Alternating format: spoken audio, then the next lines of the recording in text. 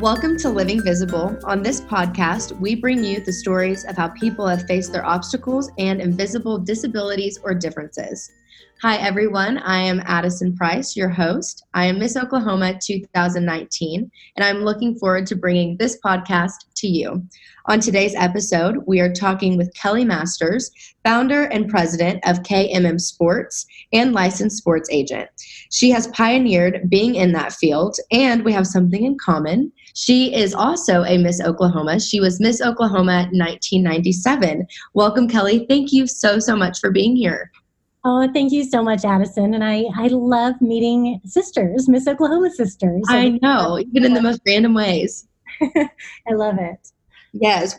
Well, okay. So how did you land in the sports agent business? Tell me a little bit about your story with that. You know, most people immediately think of, when they hear I'm a sports agent, think of Jerry Maguire. And that movie actually came out my first year of law school. And I remember half my classmates immediately saying, oh, that's what I want to be when I grow up. And that wasn't on my radar at all. So it's funny to look back now, look back 20 years ago, and I had no idea this is where I would end up. Even though I remember seeing that movie and kind of being intrigued by it. But I grew up an athlete, and I grew up around sports. I didn't ever realize that it would become a career path for me until much later. But it was kind of a series of decisions where I was just pressing into wanting to be who I was meant to be. And in search of that, I ended up working with athletes and really using all of the experiences and the skills that I developed over kind of an interesting career to now bring me to this place. So I have a journalism degree. I worked in TV news before I went to law school. I was just a practicing attorney for 5 years. And it was actually working on the law side with nonprofit organizations that I ended up working with my first athlete. And that's what led to a career in sports agency and forming KMM Sports. So it was very indirect. It wasn't that I saw Jerry Maguire and decided to be an agent. It took a long time and a long process to get there.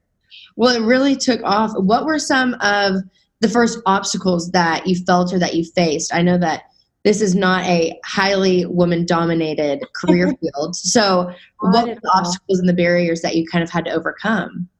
The initial barrier, honestly, was kind of close to home. I had, like I said, I started off just very normal law practice. And I felt like I was doing well at it, but it just wasn't lighting a fire inside of me. I wasn't passionate about it. So I just continued to work until I knew that I would discover what I was passionate about. And when everything started to come together and I started realizing, okay, this is where I'm meant to be, I'm meant to work with athletes, I shared that kind of new revelation with a lot of the lawyers that I worked with and trusted. And I was on the partnership track. I was about to become a partner in my firm as a litigator who also did nonprofit. And but the feedback was, all of them basically trying to protect me. I think it wasn't that they were trying to discourage me. They just said, Kelly, that's a really tough industry. Are you sure about this? You're doing so well in your legal career. Why would you walk away from that? And I had a lot of people just really warning me and saying that is just, that's going to be a really, really hard career. And I honestly think that was not, people were trying to protect me, not necessarily question my skills. But they were kind of right. It is a tough business. It is, there's a lot of corruption. And so I just knew in my heart that I had to understand where they were coming from with their advice. But I also had to stick to my, what I really felt like I had found. And that was, that I was really called to serve and to work with athletes. And so I had to overcome at first just kind of that discouragement of people telling me, maybe that's not the right path for you, when I knew it was. So that was the first one. And then I really didn't think about the fact that I was going to be one of the only women doing what I do until I got to my first big NFL event, and that was the NFL Combine. which I laugh, but it's true. It's kind of like the Miss America pageant for for NFL players. I mean, they have to walk on stage, in their underwear and, get eyeballed and measured. And then they have to do talent and they have to do interview. And so it's basically like a beauty contest for all of the NFL draft, players that are in the NFL draft. Mm-hmm. And so I walked into that environment and quickly discovered that it was 99.9% male. And I thought, you know what? I'm just going to see this as I'm different. That's going to be a positive and it's going to make me stand out. And that was the attitude that I went in with. And that was great until I was approached by really one of the agents that I looked up to the most that had been really successful. And I'd never met him before, but he walked up to me and asked me what I was doing there and proceeded to lecture me on why women didn't belong in the business. Wow. So that's, some people face, I think, unseen or maybe systemic discrimination or prejudgment. But for me, it was right in my face. It was, someone that had been successful telling me, you're not going to be able to do this successfully because of your gender. And so that was really the biggest obstacle in the beginning. And it continued to be a challenge, but it was actually one that I proudly took on. And I didn't honestly think about at the time that I was blazing a trail for other women, although that did end up happening. And I love that I could be part of that. I just felt like I was fighting to do what I felt like I was supposed to be doing. And so it felt very personal to me. It felt like a personal battle that fortunately, opened the doors for a lot of other women. But it also wasn't just a personal battle for me. It was, I had a vision when I first was going through the certification process that there were young men and maybe even little boys out there and their families that would need someone like me someday as an agent. And those are the things that when those obstacles came up and when I was being told, don't do this, I was able to think about, the people and the young people that would need me someday. And that's what kept me going.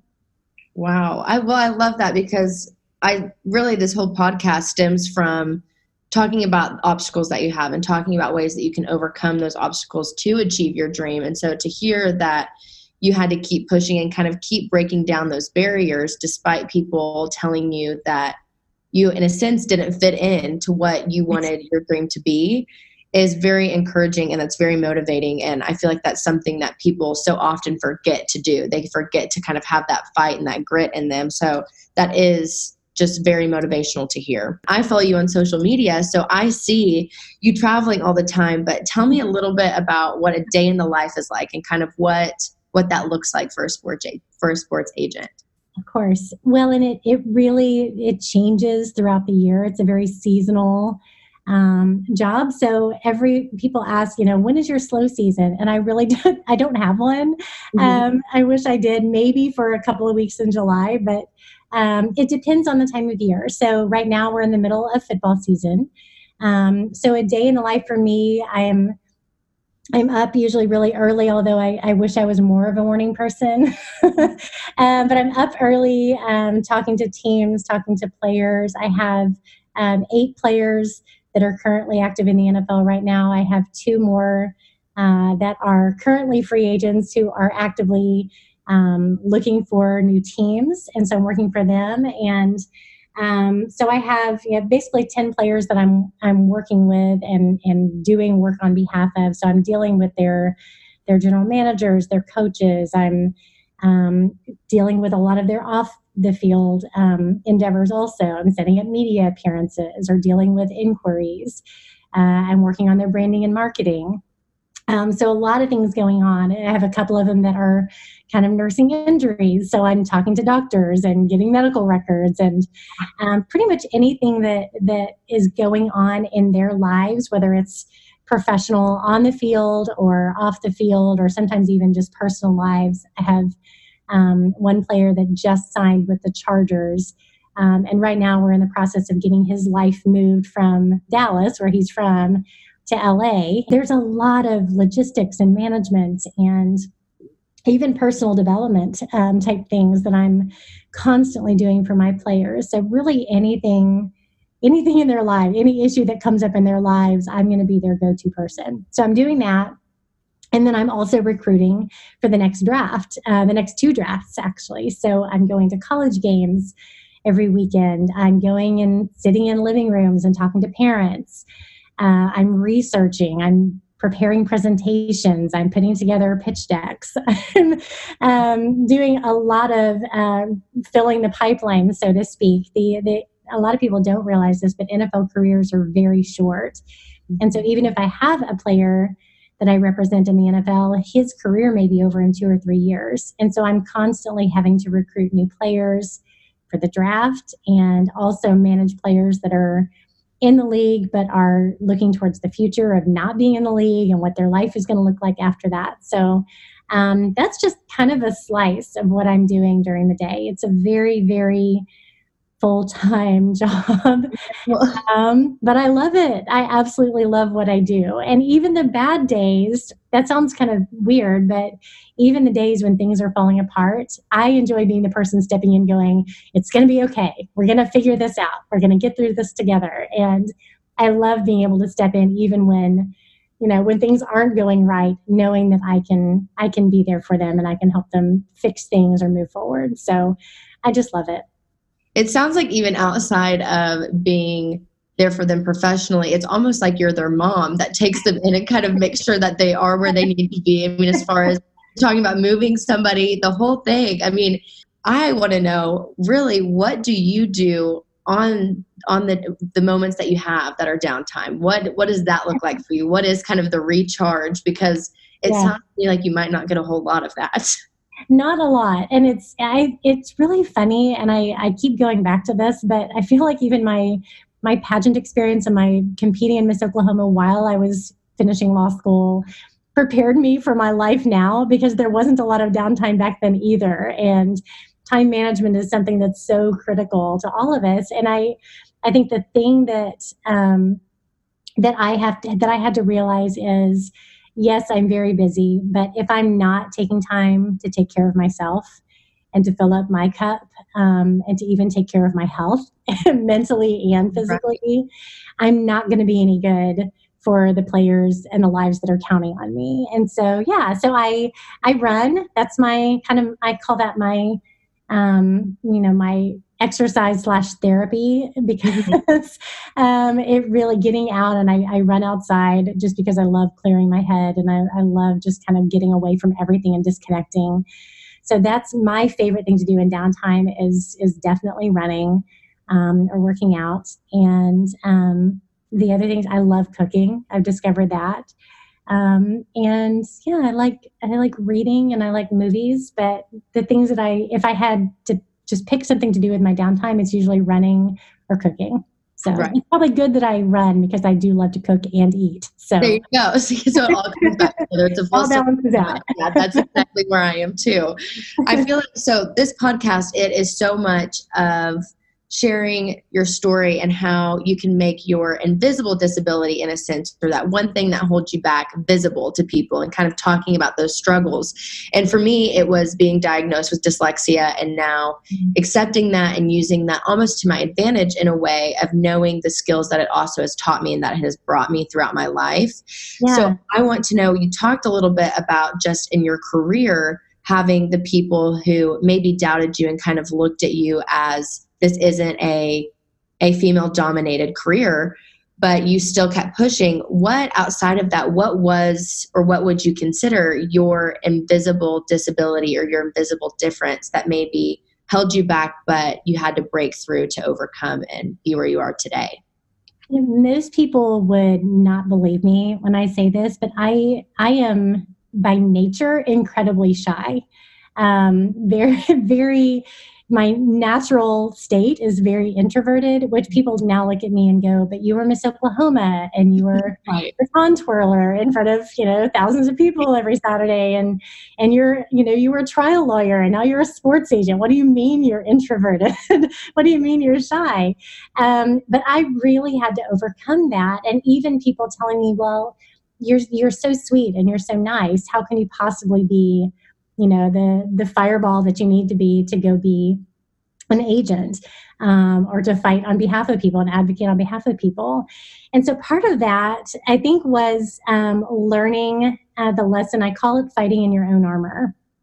And for me, it was, okay, I naturally am introverted, but I also have learned so much by pushing through that, and getting outside of my comfort zone.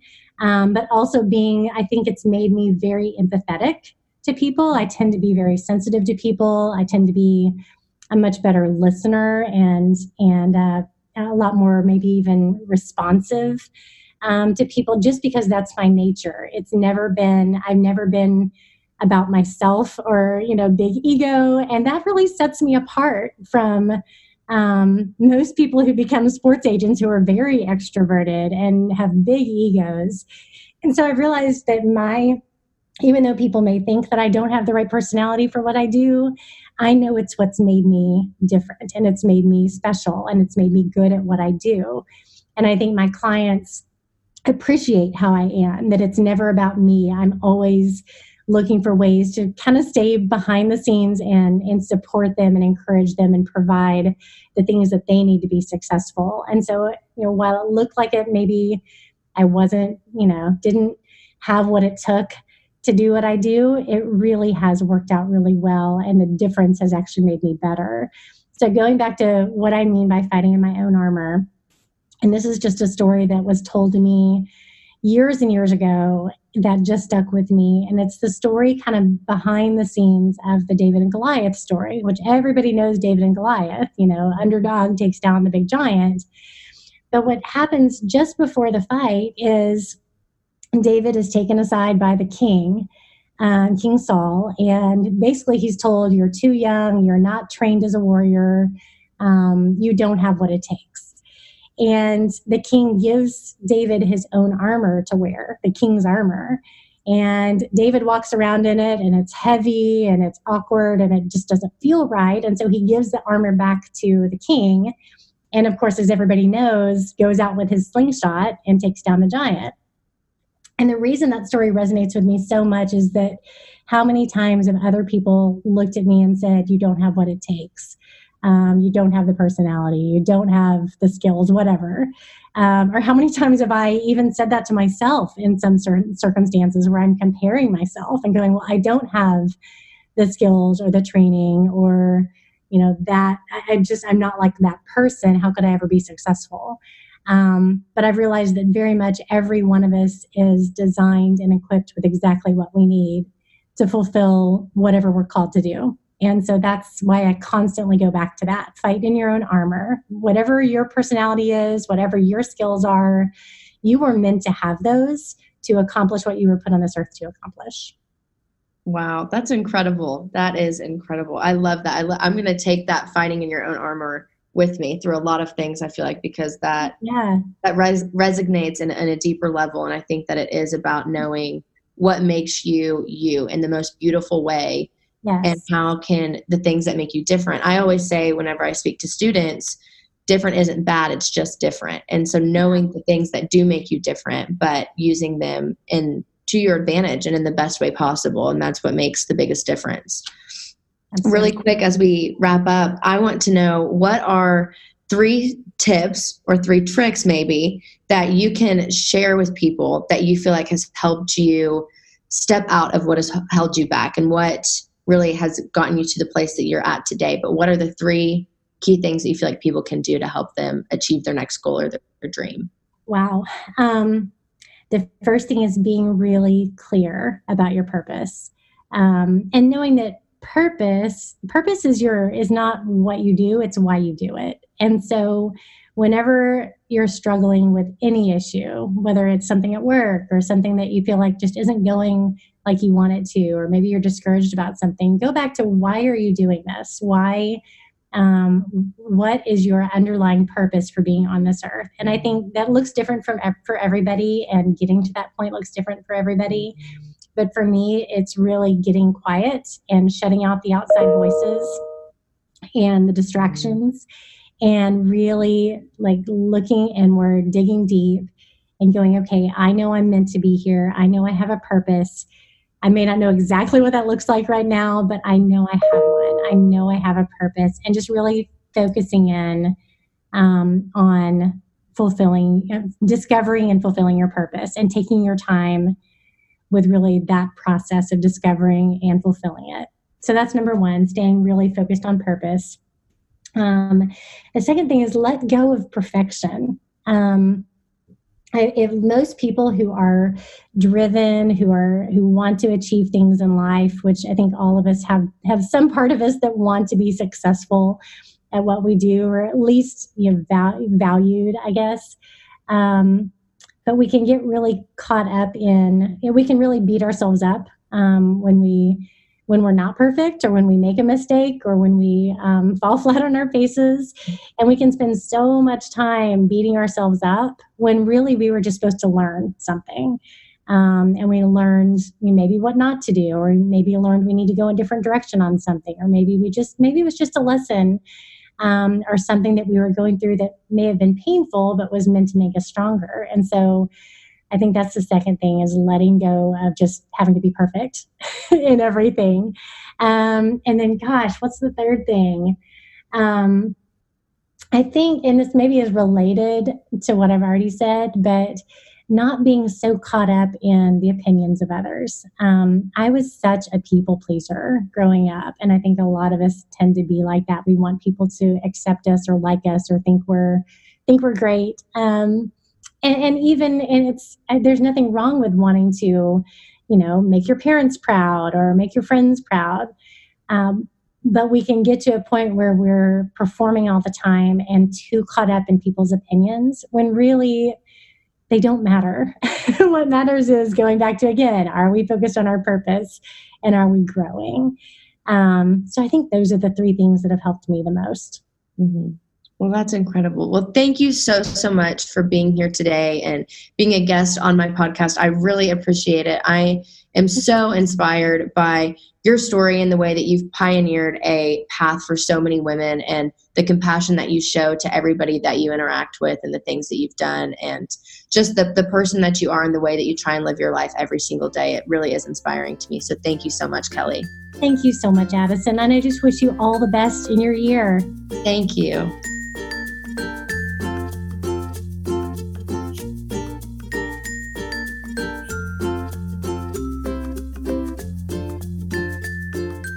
Stay updated on the latest episodes of Living Visible by following Addie on Instagram at Addison J. Price, and on Twitter at Price_Addison.